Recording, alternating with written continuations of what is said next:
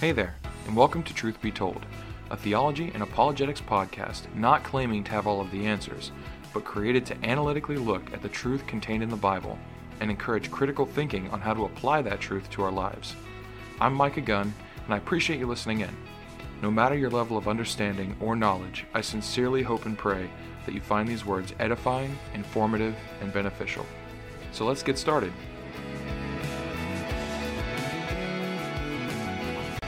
Hello everybody, this is Micah Gunn, and thank you for listening in to Truth Be Told. Today we are going to be doing a little bit of a mix between expository and verse-by-verse study. And what I mean by that is, essentially, verse-by-verse study is typically done where you take a section of scripture and you'll read one or two verses and then kind of expound upon those verses, then read a little bit further and go deeper into what those verses are saying so you get a clearer picture by the end. We're going to be doing that, except we're going to be doing larger sections of scripture. So it's more expository. It's just that I don't have a set theme that I sat down to start writing about or thinking about or podcasting about. Instead, I just kind of looked at this section of scripture, and themes do come out at you when you look at one certain story or things like that. So that's what we're going to be doing today, going through one section of scripture and kind of drawing out the meaning from it. But we'll read through the whole thing first and then go back in and kind of ask ourselves some questions about it. And this is really cool because this is a section of scripture that I've studied often. You know, it's not a new section of scripture for me. I'm sure it's not a new one for you either. But sometimes it's the nature of the Bible to be kind of infinite in that way, where you could study something 100 times at 100 different points in life and get something new out of it every single time.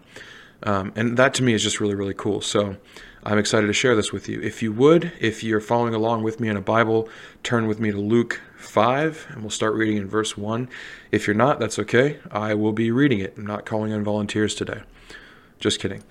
So anyways, Luke chapter 5, verse 1. It says, So it was, as the multitude pressed about him to hear the word of God, that he stood by the lake of Gennesaret and saw two boats standing by the lake. But the fishermen had gone from them and were washing their nets. Then he got into one of the boats, which was Simon's, and asked him to put out a little bit from the land. And he sat down and taught the multitudes from the boat. When he had stopped speaking, he said to Simon, Launch out into the deep and let down your nets for a catch. But Simon answered and said to him, Master, we have toiled all night and have caught nothing. Nevertheless, at your word I will let down the net. Verse 6. And when they had done this, they caught a great number of fish, and their net was breaking. So they signaled to their partners in the other boat to come and help them. And their partners are James and John. It's interesting because in this it says there are two boats, but the fishermen had gone from them. So it's like, okay, who are these fishermen? And immediately the next verse, well, it's Simon's boat. So it's Simon and Andrew, who are brothers. That's their boats. Then later, here's their partners, and it doesn't say who they are, but in a few verses we'll see that it's James and John.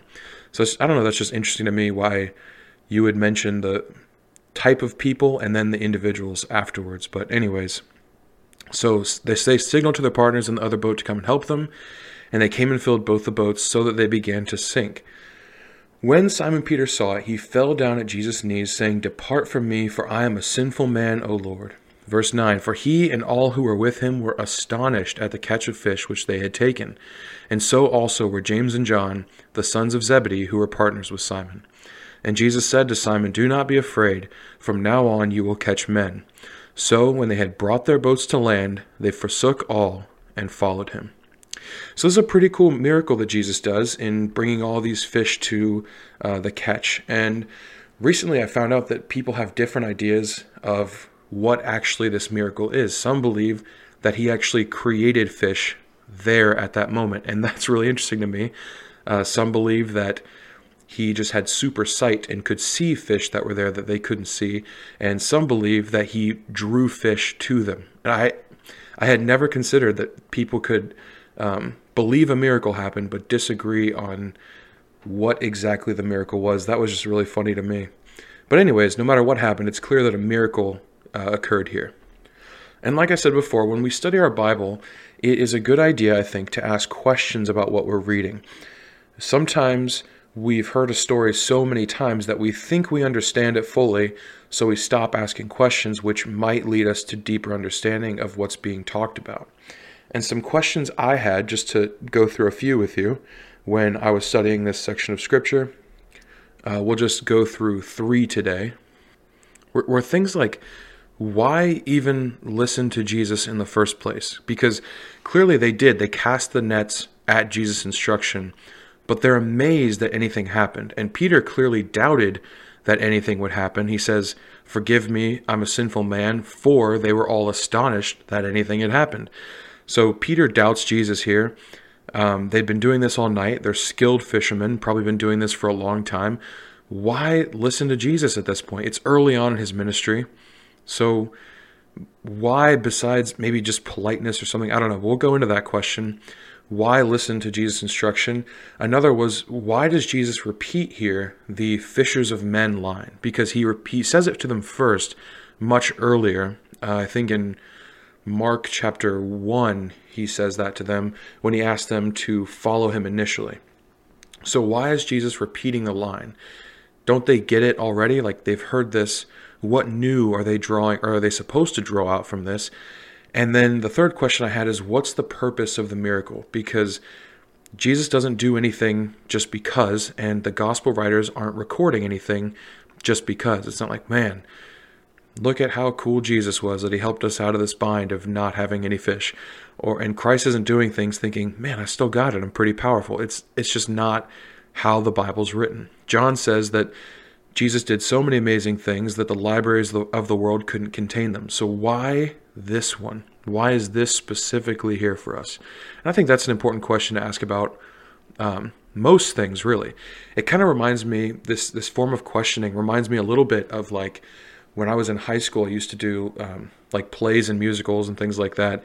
And my director would always say, have a reason for moving from place to place on the stage, because at the beginning of your rehearsal, you're thinking, okay, at this line, I need to go over here and talk to this person, or go to the front of the stage because I'm delivering kind of a monologue. And that works out fine for your initial blocking. But as you get better and you know your lines and you know your places, you have to have reasons for going to the place that you're supposed to go. You have to have a reason for why you looked or got angry there. And when you have that reason in your head, then you can translate that in your acting, and it can just make it a little bit more real. So what is the reason? We can read these as like a script almost, where yes, this happened, yes, this happened, yes, this happened. But if we don't ask why, sometimes we can miss a lot of what's going on. So the first question, why listen to Jesus in the first place? Because Jesus is not a fisherman. He has not been doing this for some length of time.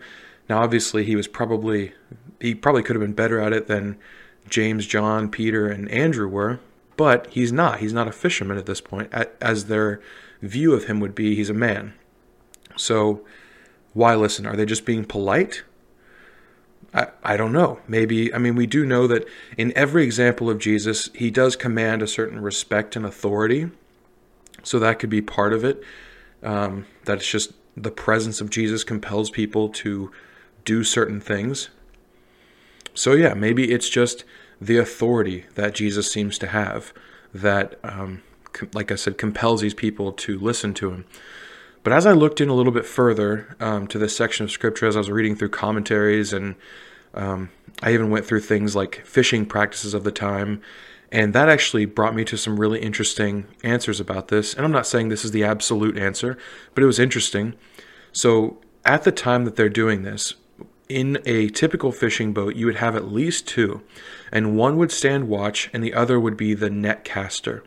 And they're both fishermen. They both have important roles in this, but the fisherman that had the net would be unable to see as well as the one that was watching for the fish. And so Jesus kind of puts himself in this position of the watchman. And when I was reading this, it kind of reminded me of like when I was younger, leaving my grandparents' house. They had this kind of curved road a little bit, and as you're pulling out of it, every once in a while a car could come around the curve and you couldn't see it so well. So one of my parents would look left to see if there's cars coming that way. The other would look right to see if there's cars coming that way. And the one on the passenger side would just say, okay, you're good.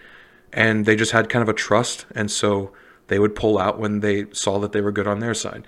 This is kind of what's happening here. There's a trust between these two men. And so one can say, throw the net, and they know where that person said to throw the net, that is where there will be fish. So maybe this fishing practice where Jesus is putting himself in the position of the watchman role of fisherman, all mixed with his authority or command that he kind of has, maybe these two things together would allow Peter, or Simon, I guess was his name at the time, would allow Simon and Andrew to just kind of trust a little bit more. It at least shows that it wasn't out of the ordinary for someone to say, hey, do this, because the fishermen in the boat would say, well, maybe they see something that I don't see. But what really matters isn't actually why they listened to him. I know I asked it as a question because I was just curious, but what more matters is that they did. Because maybe they believed he saw something that they didn't see from his vantage. Maybe they were being polite. Maybe they were just showing respect, despite not believing anything would change. But the point is that they did listen. So even if they believed that this attempt would fail, despite their tiredness or their hopelessness, they listened and they did try again. And that is incredibly important. And that'll kind of keep on fitting in this section of Scripture as we continue to ask questions. The fact that they did listen will continue to be very, very important. So then let's move on from that question and go to the next one, which is, why does Jesus repeat the fishers of men line? Because like I said, Mark chapter 1, I think it's 1 verse 17, I think is what I had written down earlier. Mark 1:17, I think, says it's where Christ tells them to follow him and he promises that they will be fishers of men. And we understand this, right? We can read that scripture and know that he's drawing an analogy from what they're doing there to what they will be doing. They will be drawing men in to follow Christ. That is what he's telling them, and clearly they got it because they did choose to follow him at that time. So why repeat it again? Were they not following him? Well, they're there with him. So why does he feel he needs to repeat this? Christ uses the analogy of what they're doing to show them what they will be doing if they follow him. But like I said, I just don't know why he needs to say it twice, because you have to then ask yourself, what changes from that example to this example? It's clearly not him saying that. So something has to change to where he is now applying this fishers of men thing to this situation, and the difference is there. And the differences that I saw, the biggest ones, were that they actually caught something. Because in the first one, they're just fishing in general. And he says, come and follow me, I'll make you fishers of men. But in this one, they actually catch something. So Christ is showing them the futility of them working alone, and then the superabundance of working with him. And I think that is very, very important. So he says, like, they will be fishers of men. Yes, they know that before, they know that now. They will draw in the nets, they will strain trying to get the nets into the boat, they will do the work, but Christ shows them where to fish. Christ knows where to cast the nets. Christ is the cause of success, and Christ is who to trust when everything else they've tried seems to fail. So he's showing them here that there's a certain reliance on Christ, that even though he is going to make them fishers of men, it's not so that they can do this on their own. It is kind of teach a man to fish, but it's also, I'll be fishing with you. So Christ puts himself in this role of the watchman fisherman, and then says, basically, fish with me instead of just doing it on your own. And I think that's a pretty good lesson here for the disciples and for us as well. In the first, he says, I'll make you fishers of men. They seem pretty interested in that.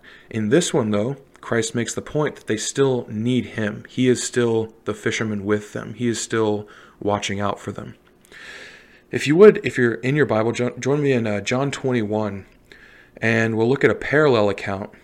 And by parallel, I don't mean that this is John's account of the same incident. It's pretty clear that this is a different incident, but it's parallel in the sense that John sees the two incidents as related. And I will kind of point some of those examples out as we go through, or actually probably at the end. But John 21 verse 4, the disciples are fishing again. So this is another fishing incident, and like I said, John connects them for us. In verse 4 it says, "But when the morning had now come, Jesus stood on the shore, yet the disciples did not know that it was Jesus. Then Jesus said to them, 'Children, have you any food?' They answered him, 'No.' And he said to them, 'Cast the net on the right side of the boat, and you will find some.' So they cast, and now they were not able to draw it in because of the multitude of fish. Therefore that disciple whom Jesus loved said to Peter, 'It is the Lord.' Now when Simon Peter heard that it was the Lord, he put on his outer garment, for he had removed it, and plunged into the sea." Verse 8, "But the other disciples came in the little boat, for they were not far from land, but about 200 cubits, dragging the net with fish. Then as soon as they had come to land, they saw a fire of coals there, and fish laid on it, and bread. Jesus said to them, 'Bring some of the fish which you have just caught.' Simon Peter went up and dragged the net to land full of large fish, 153, and although there were so many, the net was not broken." So there are some key differences here, I think. One is the fact that Christ is not in the boat with them. He is on shore. The other is the fact that he's far away from them at this point. The other is the fact at the end that the net was not broken. That is very, very specific, because in the first account we saw the net was breaking and they had to bring another boat with them. In this one, John clearly not only connects the two, but shows that they are two separate. So they're separate, but they are intrinsically connected in some way that John is trying to tell us here. So let's look at this. I almost hate to call it a parallel account because parallel is so different. But let's look at this other account of them fishing and see the similarities and differences to see what we can learn from both sections. So like I mentioned before, Christ is far away from them. Rather than being right on the boat, he's far from them, but he still works the miracle for them. He still makes them successful even though he's not in the boat. And this is important because soon, this is after the resurrection, Christ is not going to be physically with them anymore. So it's an important lesson that Christ can work from afar. He doesn't need to be right in the boat with you. He can perform the miracle through you, or still using you, basically, even though he's not physically right there. He can work amazing things without being right there in the boat with you. And this is something they're going to need to learn as they go out and become fishers of men, quote unquote, on their own, obviously still with Jesus' help. I noted here that Peter's outer garment is off. I think it just shows that he is still struggling at catching fish. He's tired, he's strained at the work. And this is kind of a similarity between the first and the second event. The first one doesn't say that Peter's outer garment's off. This one does. But the point is still made that they are struggling to catch fish. And at the end of their catch, they don't have anything. So he's been straining at this, and when Jesus asks them if they have anything, they say no. In this one also, like I said, the net's not broken. That's a miracle, I think, in and of itself. John points to that being something very special that happened despite the number of fish. And I think here the importance is that Christ, it's kind of even more a sign that Christ needs to be a part of that work, because not only can he do the miracle through you where you still have to do the work, but he can do even greater things than that and help you even more in the miracle. So the first miracle, yes, he brought the fish and they brought them in the boat, but the net was breaking. There was still a lot of struggle with that.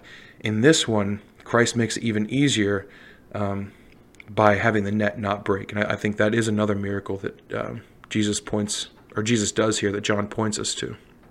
Though I suppose you could say it's just observation, but I think the fact that John observes it so clearly points to it being miraculous. And then lastly, I thought this was almost kind of funny, but also a difference. When they got to land, Christ has already got food. So at the beginning of this story, he yells out to them, "Do you have any food?" And they said no. And then he provides food for them, but it's not like he needed it for himself. He already had food there. By the time they get to shore, he already has a fire going and bread and fish. So in the first instance, when Christ says this fishers of men line, it's interesting because it's just a general call to them. It's just, hey, come and follow me. This is what I'm going to do with you. I'll make you fishers of men. And they like that. The second time he says it, you'll be fishers of men, he performs this miracle to show you that you still need me. I'm here doing the miracles through you. I'm the one doing the calling, even though you guys might be out there doing work still. And then in this third example, he doesn't say the fishers of men thing, but he shows them by already having food, even though he's asking them to continue fishing. He's asking them if they have any food. He's showing them, at least in my opinion, something that I kind of brought out of this scripture, is that he doesn't need them to do it. He can catch the fish all his own. He can call men all his own. He could do the work all his own, but that's not what he's asking for. He's asking them to still fish. He's allowing them to be included in that work. And that's really, really cool, because it shows the power of Christ to do things, but also then his love and his grace towards us, that he calls us to be a part of that work. And that's really cool. So the third question I had about this section was, why is it important? Why is the miracle important, and why is it here for us to read? I think we've kind of discovered why it's important to the disciples. It shows them not only the first call of what they're going to be doing, but then also that they need Christ, but then that Christ doesn't need them, but that he wants them a part of this work. So it's important to the disciples, but why is it here for us to read?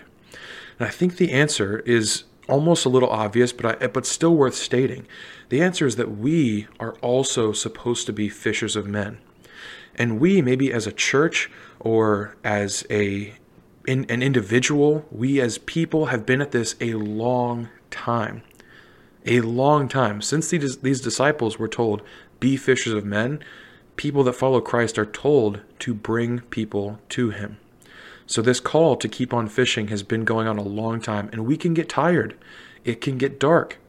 And sometimes the task of sharing that gospel message can seem almost impossible. At some point in time in the future, it's probably going to be even more impossible, because throughout the world there is an increase in hostility towards Christianity. So in the future, this might even get worse. I'd like to share with you a little exposition from a book I just finished called "And He Had Compassion on Them" by William Barclay. It was a really interesting book, kind of difficult to read, just in the sense that I had a lot in it that I disagreed with, but his ability to discuss the purpose of miracles, I think, was really, really cool. So I'd like to share with you something he said about this section. "Follow me," he said, "and I will make you fishers of men." It may well be that in this story he was dramatically repeating the call, "From henceforth thou shalt catch men." Jesus was saying, in effect, do you see how you were given this amazing catch? You were given it because you cast your net where I told you, and where I saw the harvest of the sea was richest. You were given it because you refused to accept your failure as final, and you were prepared to try again. You were given it because you did not say that what I told you to do was hopeless. If you obey me in your greater task as you have obeyed me in your smaller task, you will also catch men with equal success. It is not only the disciples who had the duty of catching men for Jesus and bringing them into his friendship. We too have that duty. I think that is the point. That is why this is such an important set of scripture, because this is a lesson not just for disciples, or actually I should say not just for the disciples of old, but also for the disciples into the future. Because right now things look pretty bleak. The world is full of a lot of chaos and a lot of uncertainty. No one's really sure how to best do all the things that used to be very simple to do. And in this uncertainty, it can cause a lot of people to freeze up. Should I learn the new system, or is this going to be over soon? What can I put a pause on, and what do I have to keep on doing? Do I learn how to use ClickList, or do I just go to the store far less often? Do I figure out Zoom, or do I just learn how to manage isolation? And in this indecision, people pause. They're frozen by decision. And this is not an option when it comes to sharing the hope that lies within us. It is not an option when it comes to sharing the gospel message of Jesus Christ and the kingdom of God. And I think that's what we can take from this section of scripture. It doesn't matter how long we've been fishing, how tired we are, how dark the night is, how heavy the net, or how impossible the task. We are told to keep on fishing. We're told to keep on trying. So while I hope you found this message interesting today, as we look at a little section of scripture and kind of dive deeper into what it meant for the apostles, rather than just being an interesting story of a miracle that Christ did, I really hope that beyond just interest, you take this as encouragement to go and find opportunity or not shy away from opportunity to share the hope that lies in you. That is so important. And Christ is telling us here, it doesn't matter how difficult the time gets or how impossible the task seems or how many times we fail. He promises that he's going to be there with us to help us succeed. So yes, I hope you found this informative and interesting, but also beneficial and encouraging as well. This is a call to action from Jesus Christ in this scripture, not just a section about an interesting miracle that Christ did. So thank you guys so much for listening. I really, really appreciate everybody that tunes in and shares, likes, comments, leaves reviews. All of that means so much and helps this out a lot. So thank you so much once again. Hope you will tune in again next time. And until then, keep on fishing, keep on sharing the gospel of Jesus Christ and the kingdom of God, and keep on thinking critically about your Bibles. Thanks, everyone.